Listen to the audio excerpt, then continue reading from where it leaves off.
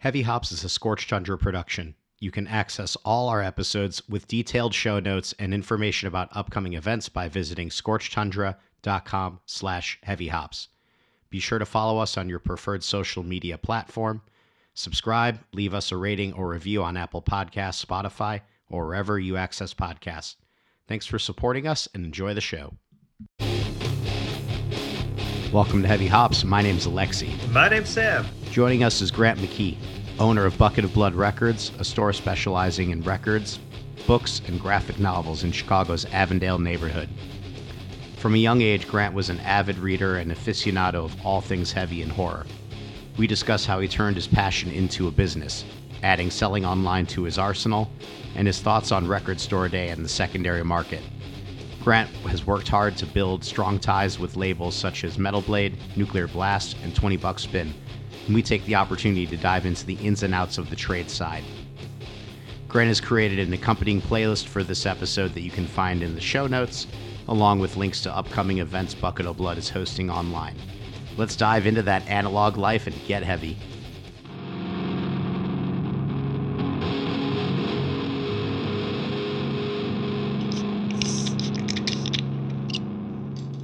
Grant, welcome to Heavy Hops. We're really pleased to have you. Thank you. Excited to be here. Let's begin with your interest in records and books. How did it all start for you? Wow. I guess it's just sort of a lifelong thing. Growing up, my dad always had a big record collection, a lot of country music, Neil Young, Grateful Dead, that kind of stuff. And then as far as the book side of thing goes, my parents were generous in a lot of ways, but had certain rules, I guess. So growing up, I have an older brother, and we weren't allowed to have video game systems.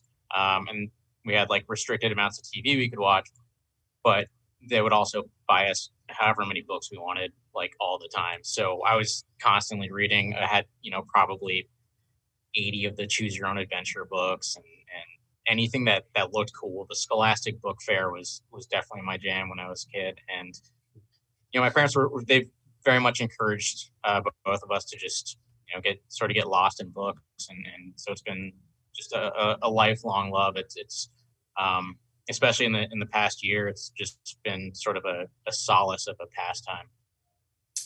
I've totally forgotten about those Scholastic Book Fairs, but those, I remember when they would come to the school and it was just like you were in paradise. I think I picked up a Roller Coaster Tycoon game at one of those one time. And it was like, my mom made the rule. She's like, you can get one game if you buy 5 books, and then you can't open the game until you finish those books. That's fair. Yeah, I thought it was a fair trade-off. So moving on from there, what kind of attracted you most about books? Like, was there a specific genre that you were interested in and that you gravitated towards, or was it just a broad spectrum of novels?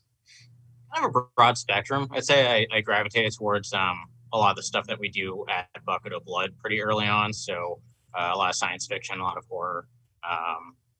Going back to like the Scholastic Book Fair stuff, there was all the like R.L. Stine, Christopher Pike type of stuff that, as a preteen that really hooked me in. Before that, the scary stories to tell in the dark books with those illustrations that just sort of etch into your brain for the rest of your life.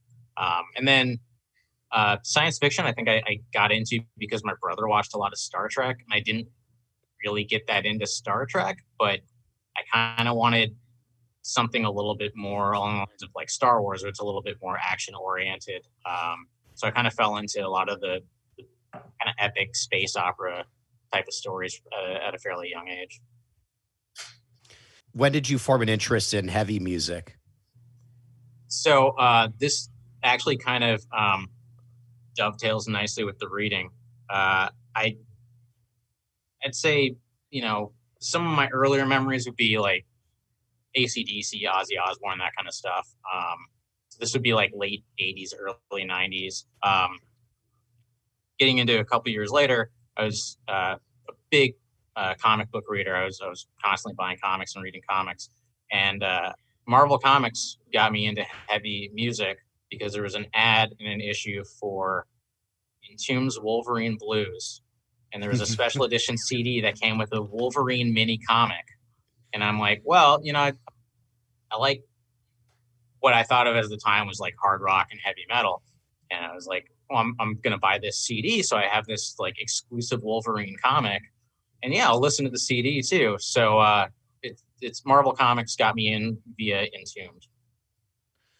What an incredible promo. Whoever came up with that, like, all praise to them. That's amazing. I kind of hope I'm not the only one, but I've told that story to other people, and I don't know if people aren't aware that existed or just nobody else made that connection, but it worked for me, and God bless you, Marvel Comics, and God bless you, Entombed. When did you end up coming to Chicago? So I moved to Chicago right after I turned 21, so the fall of 2001, and haven't looked back. Like anytime, at least for me, I'm somewhat of an introvert, so moving to a new city, it took me a while before I really acclimated and felt at home here. But it's great. Sometimes I can't believe I've lived here as long as I have, because we moved around quite a bit when I was a kid. I'd say every 3-4 years we would move to a different city. So to be here for almost 20 years now is sort of mind blowing to me. Mm-hmm. How did you integrate yourself in the Chicago music scene when you moved here then? Was it just going to shows and kind of interacting with people at those shows that I guess you would say broaden your heavy music horizons? So when I first moved to Chicago, I didn't really know the city or know how to get around or anything. And the first couple of weeks, I was staying out in the suburbs with John Mendola, who was in Kung Fu Rick and He Who Corrupts and a handful of other bands. This is while He Who Corrupts was going. I think shortly after Kung Fu Rick was done, right around the time that they were finishing. So it was definitely more on like the punk and grind side of things rather than heavy metal. But he introduced me to a lot of people, and then those first couple of years living in the city, going to a lot of shows at Fireside and just talking to people there. And honestly, I wouldn't say that I got super familiar with a lot of the people in the heavier scene until just the last like 10 years or so. Mm-hmm. What brought you to the conclusion that you wanted to have a record store? I kind of fell into it, to be honest. So, growing up, being the book nerd and comic book guy, I always thought at some point it'd be cool to own a comic book store. And I guess partial inspiration was from my older brother. He owned a store in Albuquerque where he grew up that was comic books and records. And he was very involved in the punk and hardcore scene. So it had that sort of angle to it. It was all punk and hardcore records, and then a broad range of comic books. So this is what I'm doing now is sort of built off that template, though, with my own personal spin on it. But honestly, so the store Bucket of Blood has been around for a little over 10 years. It was opened in June of 2010 by a guy named Mark Ruvalo. And he was a Chicago punk guy, ran a record label called Johann's Face, which I think he still operates, been in a handful of bands. And he opened the store. I couldn't tell you his exact motivations for it, but I know that 3 years later, he was kind of sick of having the commitment of being in a retail space 6 or 7 days a week, and decided that he wanted to move on and do other things. So he was looking for a buyer, and I was there, and right place, right time, and then sort of built on what he had started with the store. Mm-hmm. And the original one was in Logan Square, correct? Yeah, it was a tiny hovel of a store in a decrepit building on Milwaukee Avenue in California. And it was like, I think it's 600 square feet. Parts of the electricity didn't work. It didn't have working heat. Just the lighting was, but it was like your stereotypical mom's basement type of sad little dwelling. It was, it was when we took over the store, we had a 2-year lease and sort of intended to leave kind of from the get-go. But it helped to establish the brand of the store and get us going. Yeah. So going from there, you moved to Avondale. What kind of led you to that neighborhood as opposed to maybe Wicker Park, which gets a lot more foot traffic and, there's a lot more of a record buying clientele, I guess you could say, just foot traffic wise in that area? Well, from the business perspective, we wanted more space. That was sort of the one absolute have to have when we were looking at moving. And this was about 6 years ago at this point. We said we needed more space, and then we had to look at sort of where the balance is as far as cost per square foot, location. You're going to pay a little bit more if you're in a more heavy foot traffic area. You're going to pay a little bit more if you're closer to a train station, just for ease of public transit. So we actually looked at a number of places at the time. My wife and I operate the store, and we were living in Pilsen, and we thought about just moving the store there so that'd be closer to home. We briefly thought about Portage Park just because people were saying kind of an up and coming neighborhood. A lot of people are moving there. Ultimately, what we decided was that we didn't want to relocate the store too far away from where it had started. We were really hoping to maintain a lot of the customers that were coming into the Logan Square location on a regular, semi-regular basis. So we were looking at spots that wouldn't be too difficult for those people to get to. And we looked at a couple spots on Fullerton and ultimately decided on the spot that we're at now at 3182 Elston, partially because of the neighbors around here, and partially just because we thought that the store had established enough of a reputation in 5 years that we would be able to draw customers here. And when you took over the store initially, I assume you also took the inventory that was left. Is that correct? Yeah. And it was a very different store. I mean, it was much smaller. Right now we're probably at like 50-50 books and records. That location was probably closer to 70-30 books versus records. More focus on I mean, we still do a lot of punk records, but he was just as far as like the percentages, he had a very small heavy metal section when we took over the store. I don't know. It was just less of everything. So I'm kind of trying to like jump back in my mind 7 years.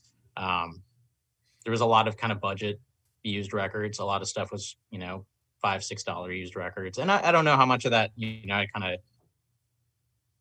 had just sort of stopped acquiring things for a couple of months because he knew he was sort of checking out of there. Yeah. And the punk rock buyer is a special mentality in some ways too. You're definitely looking at looking through bins and looking for cheap records. I think a lot of record collectors do that in some way, but there is something special about like punk records and the mentality you carry when you are a punk shopper.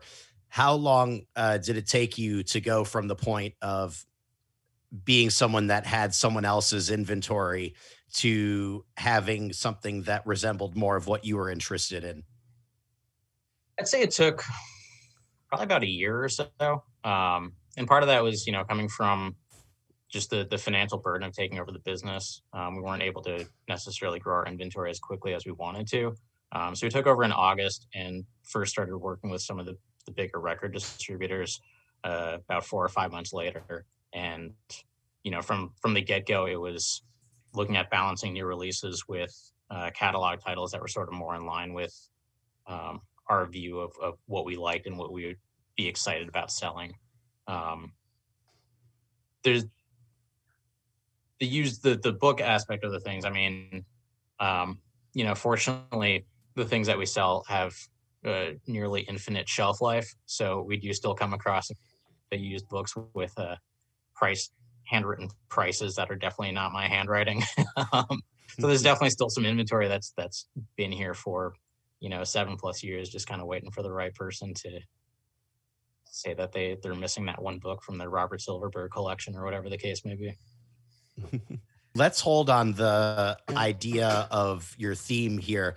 And it's one of the things that makes your store unique from most other record stores. When I walk into most other record stores, and I think this experience is relatively universal, you find that a record store is a place where most, if not everyone that is interested in records can go and find something that they like. It's really more of a catch-all, whereas your store is a little more specific. Um, Talk to us a little bit about the overall theme and how that kind of guides your purchasing decisions. Sure. So I we do carry like a fairly broad spectrum of music. We don't do a lot of kind of mainstream pop music or anything like that. But basically the philosophy that I followed from the beginning, and going back to previous retail experience that I've had is, I want to sell things I'm excited about. So I want to sell things that I like. So the store focuses on heavy metal and punk vinyl. We do carry a wide range of, your classics across the board, classic rock, sort of those must-have jazz records, funk and soul, hip hop records. The things that you sort of you build a collection. And then on the book side, it's kind of a similar thing: science fiction, horror, fantasy, graphic novels. Again, it's things that I like, and I don't just, I wouldn't block out a band that I personally don't like just because I don't like them. But I would, kind of steer towards more of the things that I'm personally excited about. And that's going back to like some of the more punk rock ideologies of things that, to some degree, that's how we built up our inventory. So we started out years ago working with, there's a couple of big record distributors. And then at one point I sort of went into that punk rock mentality and said, I should just reach out to these record labels and see if I can just buy their stuff direct, because that's everything should just be based on this sort of communication. So we started reaching out to labels that we really liked, and we carried a lot of records from, labels like Southern Lord and 20 Bucks Spin and Relapse.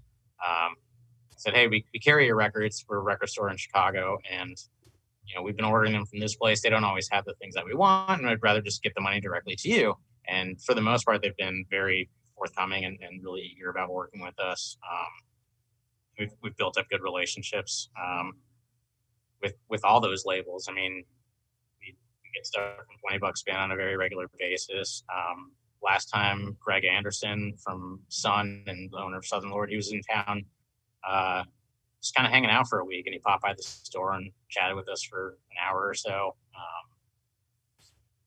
We also work directly with Nuclear Blast, and through that, we've been able to do a couple store exclusive releases from them, which is really exciting. We did store exclusive cassette releases for the newest Enslaved album, and then a couple of reissues from Immortal. So that's kind of been sort of the next step in my mind of kind of moving our inventory from just things that other people produce to having a little bit more hands-on, putting that Bucket of Blood brand on things. Mm-hmm.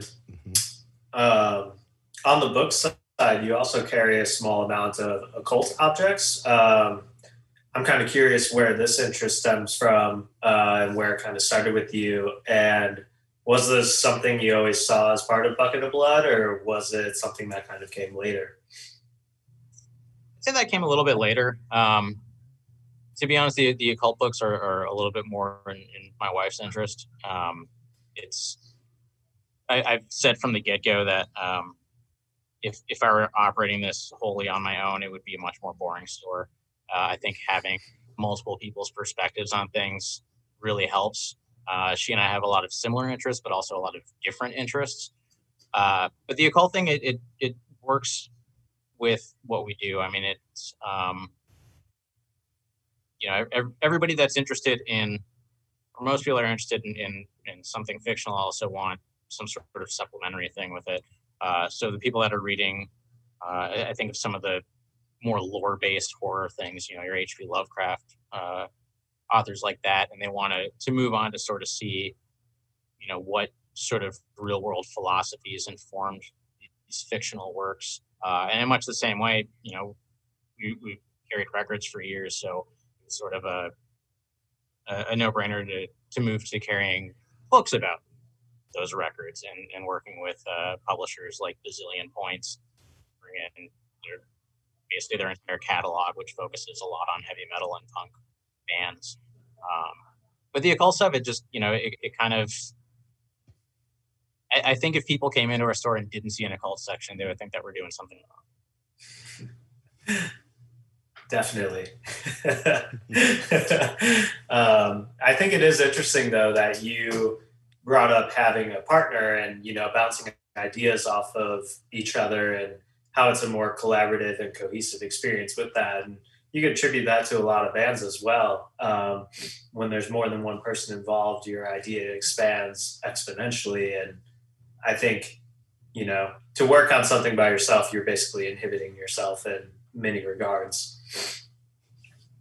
Yeah, I think, even the things that we kind of view as being very solo endeavors, you pick up a book and 99 times out of 100, it's got one person's name on it, but there's publishers, there's editors, there's people involved.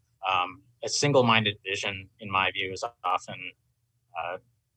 it's such a narrow focus, and it eventually just sort of alienates everybody. Mm-hmm.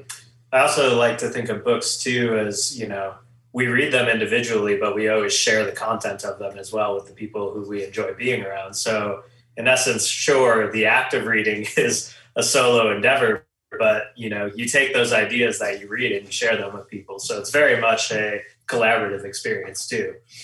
Oh, definitely. And we, in the before COVID times, ran 4 book clubs a month, and that was about 2/3 of my monthly reading. So it was really nice to read something and then immediately have somebody to talk to about it and figure out what each of us took from that reading and how our own life experiences informed what we got out of it. Mm-hmm. Definitely. How has the industry changed over time from your perspective as far as the internet interacting with the record sale industry? Well, it's like a lot of changes. There's some good, there's some bad. The bad thing, which we've seen a lot of, especially in this past year, as we've transitioned to primarily being an online business through no choice of our own, is the opportunists, the speculators. As somebody that's collected things to some degree throughout my life, I've seen what a speculation market has done to baseball cards and to the comic book industry in the 90s. And I don't think that it's going to have a similar impact on the record industry, but people snatching up records because they think they're going to be worth something, where to me the value of a record has always been the music that it contains. People think that if they get the certain color variant for $25 at their local record store, they can turn around the next day and sell it for $40 to somebody else online.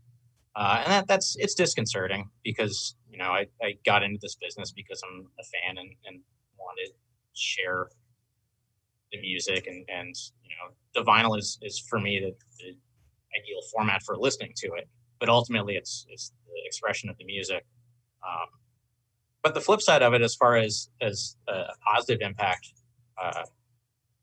that internet has had on the music industry in the last several years, is it's leveled the playing field in a lot of ways, both between being able to get physical and digital content distributed to people a little bit more quickly and easily, and also just keeping, to some degree, the market in check.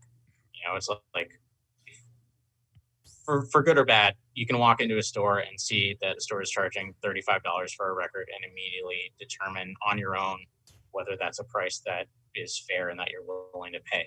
You can easily see what other people are selling it for, either through another brick and mortar store, through their own website, or through an online marketplace like eBay or Discogs.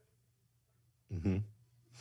And you have the better part of 4,500 titles on Discogs. Is all of that kept in this in the store and in this room that you're recording from? Yeah, it's all here. It's one of the things that's changed, because we've been largely closed to the public since March 17th of last year. Because we don't have to display as much, we're sort of able to carry more. We're not as defined by what fits in the record bin that somebody can flip through and see. We still largely follow that because, like most other small businesses, we're hoping to be able to reopen and have people come in and experience the in-store shopping again. But space is a little bit less of a constraint when you can just keep 200 records in a box and pull one out to put it in a mailer. Mm-hmm. And because people are experiencing your curation online at this point more than in person, do you feel more confident in exploring the options available within your curation realm? It's a good question. Yeah, I mean, it's there's certainly a lot of opportunities to branch out, because the market has changed so much for us. There's certain things where, to use like one small example, I'm obviously here because I like a lot of heavy metal music, and operating a retail store in Chicago, as I'm sure you guys know from being in Chicago and being involved in the scene here, there's certain types of metal that work better than others. I listen to a wide variety of metal, but one thing that I've always liked that we've always struggled to sell in the store is power metal. So that's something that we've been able to sort of expand our inventory on because we're reaching more people across the country and around the world through online platforms. So when I come in with my Hammerfall collection and my Blind Guardian collection, how do you pick what you want from my my little estate sale of power metal? I want it all. But you're not getting it, but let's be hypothetical here. It's like anything else. There's experience, and then experience sort of informs intuition, and it's kind of hard to quantify, but at this point I know what sells and I know what is more desirable, I guess, for lack of a better term. Mm-hmm. But I would try to get all of your Hammerfall and all of your Blind Guardian. When we're talking about the secondary market of records and disparities in pricing, Record Store Day comes to mind in some way, for a lot of different reasons. But I wanted to know first how Record Store Day has kind of changed for you, and do you see the way that it is now as something that can be sustainable in the future? Well, with this year being a big asterisk, we had to make a big change, as most stores did. I think generally leading up to this, there were minor variations on the theme of how stores operated on Record Store Day. But ultimately, I think for most stores, and for us included, leading up to 2020, Record Store Day equals party. This year, we scaled way back, and we obviously didn't want a lot of people coming into the store. We didn't want to put anybody's health at risk. So we did it entirely virtually. We had people text in their orders to the store to still create that, first come, first serve, which is at the heart of Record Store Day. And in fact, one of the requirements of being a store that signs the Record Store Day pledge. And then had people pick up their orders, and we basically fulfilled as much as we could for each person's order. Again, on that first come first serve basis, much like standing in line, except that you're doing it from home in front of your phone. I think, building up, because we've been participating in Record Store Day since 2014. It's only gotten bigger and bigger every year, and I can say from our perspective in the store, we love it. It's an absolute blast of a day in normal circumstances. There's all the exclusive releases, which, I mean, nobody's forcing us as a store to buy any of them. We can pick and choose what we want. We order the amounts that we want. We don't always get the amounts that we want, which is what happens because they're all pressed in limited quantities. No customer is forced to buy something that they don't want. I feel like it gets sort of this bad reputation of like cashing in on certain things, but if you don't want that $50 12-inch Fleetwood Mac single, don't buy it. If I think that it's a bad deal for my customers, I'm not going to order it. There's been a number of things over the years that we've looked at in the catalog that we get emailed from our supplier and just said, nobody on earth is going to spend that much money for that release, and we just don't carry it. But in past years, it's, those releases bring people in. And for the most part, people that come in for Record Store Day releases also use it as an excuse to shop at a record store. So they'll flip through our bins and pick up new releases or kind of your standard reissues of things, or look at what sort of used inventory we have, and they'll typically supplement their Record Store Day title purchase with a lot of other things. And then, at least for us, the past couple of years, there's also been, that party aspect to it. We've worked with our friend Carlos at Bulletproof Barbecue. He's provided food the last couple of years. We've worked with Metropolitan Brewing the last couple of years. They brought over beer one year. Then the next year we got to brew a beer with them that we had exclusively here. We've done giveaways and added in little extra bonuses for the first couple of shoppers. It's a fun day, and I think, like a lot of things in life, there's this louder naysayers that make it seem like a really bad event. But I think if you talk to just about any record store owner, at the end of the day, it's a positive thing for us in the industry. Do you see this as it's grown, the Record Store Day? Do you see the event attracting more and more people to the record stores on a daily basis as well? Or is it more a one and done kind of day for a lot of people? That's hard to say. I think it's both. I can't speak for every store. I think that we're kind of fortunate in the respect that, generally speaking, on Record Store Day, we see 80% of the people in line are people that we see on a regular basis, which means that we're not as impacted by the dreaded flippers. We'll have people come in and they'll buy 20 or 30 records, but I'll look at the person buying them and I say, I know that these are all for you. Like, these are things that I know that you're passionate about. These are artists that you like. These are releases that we've talked about for the last couple of weeks, and know that these are things that you've been excited about picking up. It does bring in just a lot of people across the board. It's kind of weird because the timing in April, I feel like the real time that we get the most people first getting interested in record stores, generally speaking, is actually January and late December, because you get those people that are, maybe had their eye on a turntable and then they got one for Christmas and now they're diving into buying records. We also had that a little bit, though all online, of course, in April of this year, as people made the transition to working from home and they realized, hey, I can listen to my records at home now, so better bulk up that collection. Mm-hmm.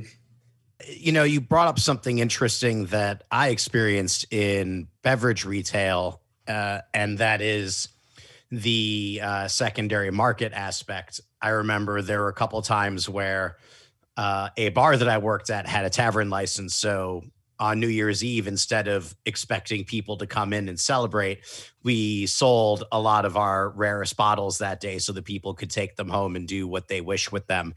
And a lot of those were beers that carried a pretty strong secondary market value.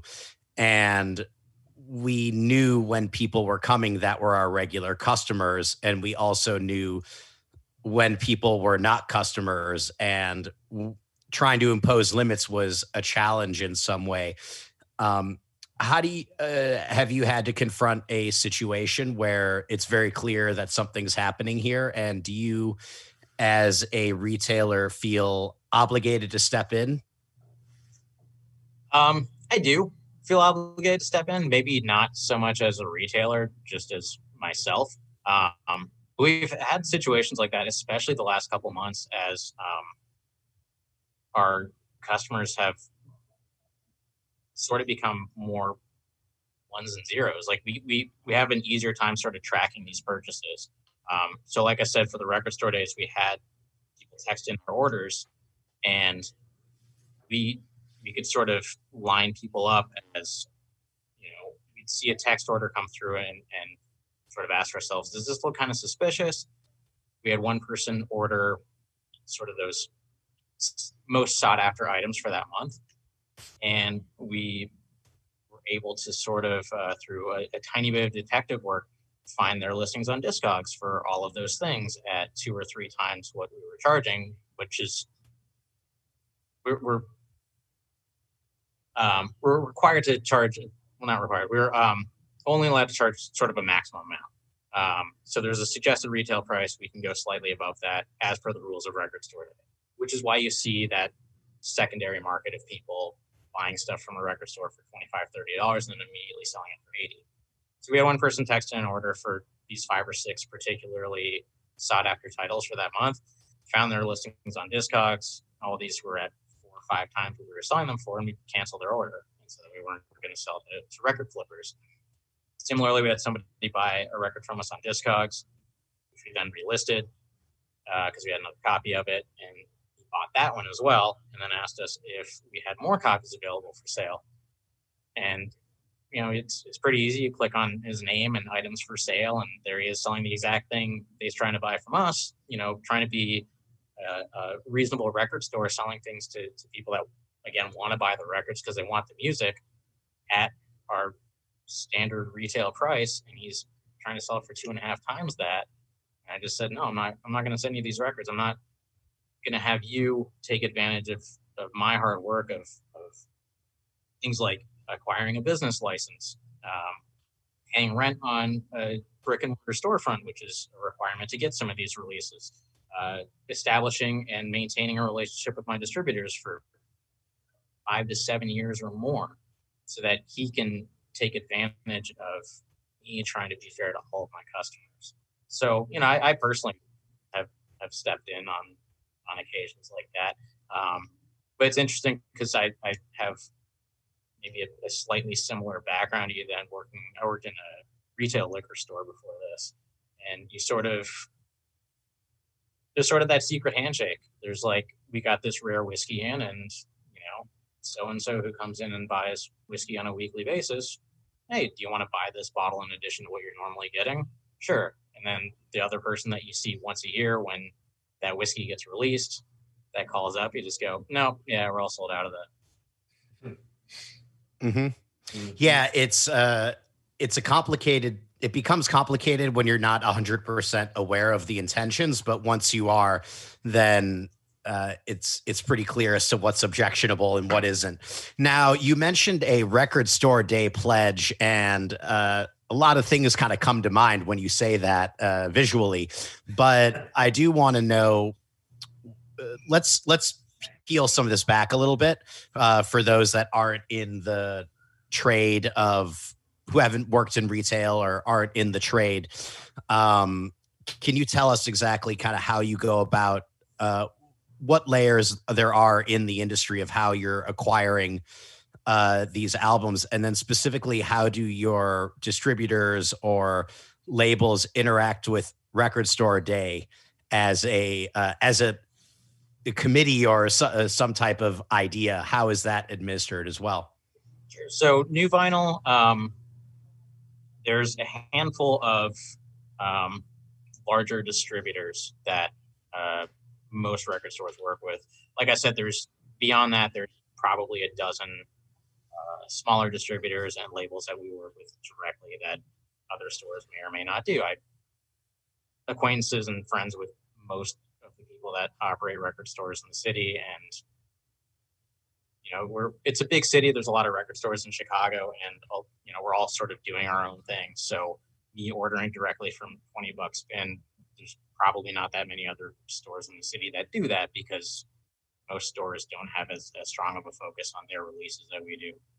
So working with the major distributors, it's they're the big guys for a reason. They carry everything.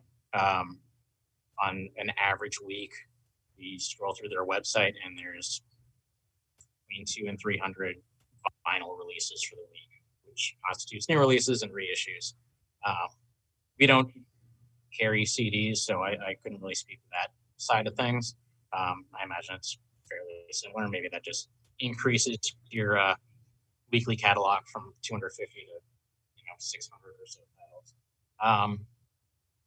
So we order from them, and then for Record Store Day specifically, if a record label has something for Record Store Day, and I could be wrong on this, I don't know if the rules changed, but definitely a couple of years ago, you couldn't purchase that directly from the label. If you work directly with the label, you still have to purchase it through a distributor. And there's, I think, 5 or 6 distributors that handle Record Store Day titles. And as a store, in order to participate, we have to sign that Record Store Day pledge, which fairly basic stuff. It just says, we what our maximum markup is allowed on it, when we can start selling it,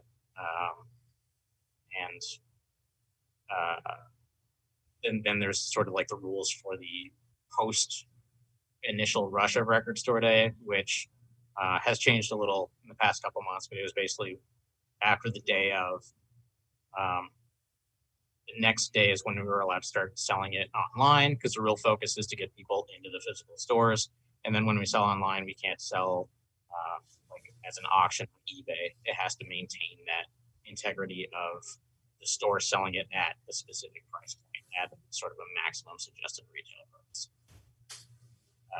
So, I mean, it really kind of levels the playing field for stores, which I think is great, because it really should encourage people to just go to the store that they normally go to anyway, because every store ostensibly will have the same inventory at roughly the same price. It just matters, and this is another thing I talk about with other people I know that own record stores. It's, how is your fill? How are your allocations? Like, I ordered 30 of this and only got 10.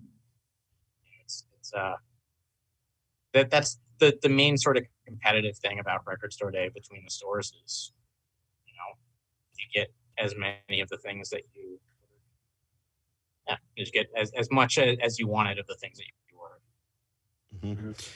If you're working with directly with the suppliers, in this case, like the record labels, and Record Store Day is administered by the wholesalers, is there any issue with allocations because you're not doing all of your business with the distributors?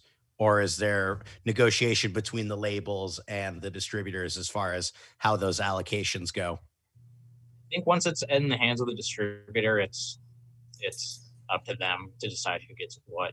And I don't know exactly what the rules are, or what the algorithms are. I don't know how much of it is how long you've been working with them. If it comes down to how much you spend with them, it's all sort of a mystery. And there haven't been too many times in the past where we've looked at something and been really upset at what we ended up getting. There's been a few times, I think, where we ordered 20 of something and got 2, but for the most part, we've been fairly lucky that we get a fairly large percentage of what we order and are generally happy with what we get. And, from our perspective, we always we talk to our customers ahead of time, and we sort of go, all right, well, we know these 12 people really want it, And if we end up getting 15, we feel pretty relieved because we know that those 12 regular customers should be able to get the thing that they want. So I'm a huge fan of analog. I think, it occupies in my life a space where if I'm putting a vinyl on, I'm dedicating that amount of time to listen to an album in its entirety. And we live in a culture that is very much promoted by singles and listening to individual songs. Do you think there's room for this kind of concept to listen to albums in their entirety to grow? Or do you see it something as like a market that's growing smaller and smaller as we move into this single kind of mentality? I mean, it's interesting because as far as pop music goes, I mean, it started with singles. You look at what you would call the first couple Beatles LPs, and really that's just the 12 singles that they released the previous year crammed onto one record. That obviously changed a lot as we get into, and I'm talking, primarily about mainstream music. There's always going to be, different artistic expressions on the fringes, but, you get into like the mid 60s and you get this stuff like Sgt. Pepper's and Beach Boys, where it's really designed to be consumed as a full album, where the bands were steering away from just putting out singles. I kind of think that there's room for both. I mean, I'm a full album guy myself. I like the sequence of things. I like knowing that an artist had in mind that this song should go before this, and sort of building a narrative, whether it's a concept album or not. I like a lot of prog rock. I mean, like Rush is my favorite band, so definitely I'm a full album guy. And then there's certain other things like, in the progressive and progressive leaning artists where the full album, I can think of a bunch of things where I can't even imagine not listening to the full album. Things like we just got a reissue in of Colors from Between the Buried and Me, and it's one of my absolute favorite albums. I kind of think it's bad on vinyl because all the songs bleed into each other, so it's sort of a weird pause as you flip it over. One of my favorite releases my favorite release from 2019 was Mysterium Tremendum by Lord Dying, and that's something where I can't imagine listening to one song. Like, I put that record on, and I know what I'm doing for the next 50, 55 minutes, however long it is. And then I was talking to a customer not too long ago about listening to an album and knowing from one song to the next, like, what that progression is going to be. And that I could only think of, I think, 3 greatest hits albums where it's like, that's the sequence that's in my head. But other than that, I'm like, you listen to Alice in Chains' Dirt and you know what order those songs go in, and any interruption to that it just throws you off. I don't know. I personally have always been the type of person that's, I'm going to sit down and listen to a record from track 1 to the very end. But on the flip side, depending on this kind of music, with a lot of pop music, maybe I don't need to hear a whole album. Maybe I just want to hear the one song. Do you think, so a lot of people who listen to records have this notion that listening to something on vinyl is a different experience than listening to something digitally. Do you think that actually has something to do with the medium of vinyl, or the fact that most people are listening to vinyl on a really nice sound system?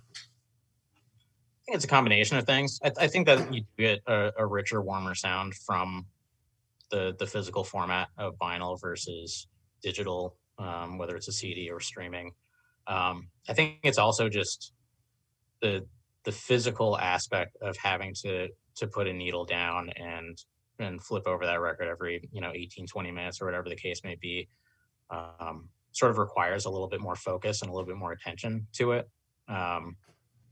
The fact that it's slightly more difficult and more time consuming to move from one song to another without just letting it flow the way that the artist intended. I think, that analog aspect of listening to vinyl does, I I mean, I'll be honest. Like, I think it's a superior way to listen to music for those reasons. You know, I want to know, I want the journey of the full album, and the I want the sound that completely envelops me. I feel like when I listen to something digitally, because I definitely use Spotify to like check out artists that I'm not aware of or whatever. I feel like I get a couple songs into a record and I go, oh, I want to see what else I can listen to now. Like, what are some similar artists, or my brain is already moving on to, I listen to 2 songs of that, and I want to listen to this. Whereas with a record, I'm 100% of the time I'm in it from the beginning to the end. Mm-hmm. I think one of my favorite things I always notice is when I listen to something digitally before I listen to it on vinyl. And I think the first record where I really noticed this was when Behemoth put out "I Loved You at Your Darkest." I heard it digitally first, and then I picked it up on vinyl. And immediately when you listen to something on vinyl, it's attached to that speed that you're listening to it at. So it at times will be pitch shifted in a way because it's played at a slightly higher speed than you're used to listening to it digitally, or at least it was the case with this record. And I was like, oh, hold the phone. Like, have I been listening to this wrong the whole time? And, as I'm taking the journey through the record, I came to the realization of just noticing all these little small nuanced parts. And I had listened to this record on my sound system before, just digitally, and I never noticed it. And now I'm starting to pick out all these small sounds. And it was just, I was completely blown away, but mostly, I don't know, is this something you've noticed with the speed of a record and how it's played compared to a digital format? It could either be slower or quicker, and it throws me off sometimes. A little bit. I mean, there's also, kind of similar to what you're talking about. Like, the standard these days is, so-and-so has a new album coming out. So here's the first single that you can stream right now. And here's the second single. And usually it seems like they put out half the album before the album comes out. I will occasionally dip into that because I feel like I need to know from a business perspective. But if it's an artist that I'm really excited about, I won't listen to a note until I can actually put the needle on the vinyl, because I feel like it's the intended way. It's the way that the artist wants you to listen to it. There's definitely things where I've gone from digital to the vinyl format and seen, or heard rather, a difference in the sound. There's even situations where I've picked up a remastered version of something, and you can sort of pick up on those changes. One and keep going back to the same well. Picked up the reissue of Rush's 2112 a couple years back, and an album that I know and love and listened to 100 times, and I was literally hearing things that I didn't even hear on my original vinyl pressing of it. Mm-hmm. And it's interesting. It's the records make you slow down, they make you listen, and they make you pick up on things that I feel like you don't digitally, for sure. I mean, again, and this is my personal perspective. When I'm listening to things digitally, too often I find myself thinking about what the next thing is going to be, and I don't focus. And I think it's because it's so easy to just push a button and then walk away from it. Mm-hmm. Definitely. Well, there's definitely a sense of mindfulness and purpose when you're listening to a record. Do you feel as though that applies to the other mediums that you're selling in the store, as far as comics and books and movies as well? Yeah, definitely. Yeah, I mean, it's funny because, again, we read a lot of books for our book clubs, and my wife is a person where when she picks up a book, she pretty much has to finish it in one sitting. She needs to sort of dive in and get through the whole thing in one get-go. I'm a little bit easier. I have an easier time kind of, reading through 5 or 6 chapters and putting it down and picking it up a little bit later. But, that definitely requires a focus and a mindfulness. One of the things that I've noticed for my own personal relationship is a smaller aspect of the store, but one that we definitely take pride in is the film selection. and how easy it is nowadays to sort of half watch something. It's so easy to put something on your TV and get distracted by other things. I saw somebody tweet about this the other day about the joy in watching something on the big screen while also using their small screen. It's like, I need to be more absorbed and more in the moment. And I think, it's media comes from art. The media that we sell, it's art. It's musicians creating music. It's an author stringing together words in a way that a reader will find compelling. It's filmmakers putting together words and images in ways that should elicit some sort of reaction, and those all deserve our full undivided attention. There are a couple of questions that some of our listeners had. One that I've wondered about for a long time that I wanted to share was, and this has happened to me, when someone walks into your store and you're playing something that they enjoy, do you find people buying that item that you're playing? Yes. And that is the absolute best feeling, is putting something on and seeing people react to things. It's sort of that high fidelity moment. But also just having it connect with somebody. I think my favorite experience, and I think Sam wasn't there, but it sort of ties into Sam, was when would this have been? I guess a year and a half ago or so. We were doing an in-store event, a listening party for a local band called Snow Burial. And so we played their record through a couple times. The guys were hanging out.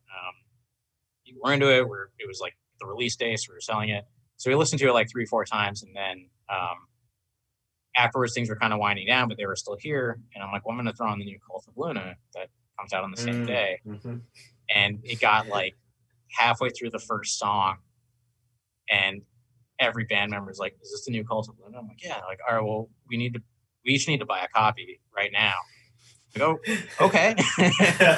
And then I think Sam got our last copy, and I had to wait to restock for my own personal one, which was totally fine. I remember that, yeah. But it's a fun moment. It's a thrilling moment. And there's definitely times where I'm in the store, there's customers in, I'm playing something that I like, and I kind of feel guilty if we don't have a copy for sale.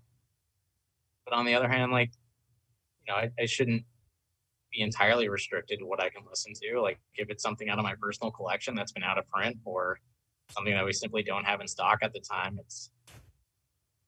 it kind of pains me, because I want to help out our customers as much as I can. But, sometimes you have to feel like, no, I can't sell you this. I'm sorry. Well, Grant, thanks for joining us. Do you have any parting words or any events you'd like to plug?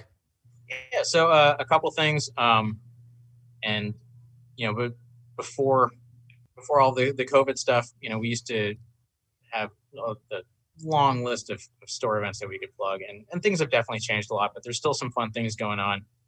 So one of the things is we're working with the Live in the Mojave Desert series of live streams. So there's a link on our Facebook page, and we've been creating kind of Facebook events for each one of these, where you can get tickets to watch these live streams. And there's a different concert every 2 weeks. The next one coming up is going to be February 6th with Nebula, who I've listened to for a long, long, long time. And this is a situation, we've had a couple of these happen over the last year or so, where companies that host these live streams hook up with record stores, and basically if you buy a ticket through the link from the record store, we get a little cut of the ticket sale, which is nice for everybody. More people watching the band, which is great. And it's a good way to help out your local record store, in addition to buying records. And then the other thing that I'm personally really excited about is starting on Wednesday, February 17th, I'll be hosting a monthly 2-hour afternoon radio show. I don't have the full details, but I hopefully will very soon. So keep an eye on the Bucket of Blood social media, but it's going to be hosted through the Vans, the streetwear and shoe company. So this is something that we're partnering with House of Vans on, and they're giving us a monthly 2-hour show to play some good music and be lots of heavy stuff, lots of fast stuff. It's gonna be a lot of fun. I miss DJing. In the before time, I got to do a monthly gig at Delilah's and a couple other things here and there. I miss getting to do that, so I'm really excited about that. Awesome. Sounds like you'll be busy coming up here, so we'll be looking forward to that. I didn't know House of Vans was doing that, so I'll have to check that out. Awesome. Well, we'll definitely make sure for listeners, we'll definitely make sure to have information about that stuff in the episode notes. So keep an eye out for some active links there. It was a pleasure having you on the show, Grant. Thanks so much for joining us. Thank you. I appreciate it. Good to see you guys. You too. Bye-bye.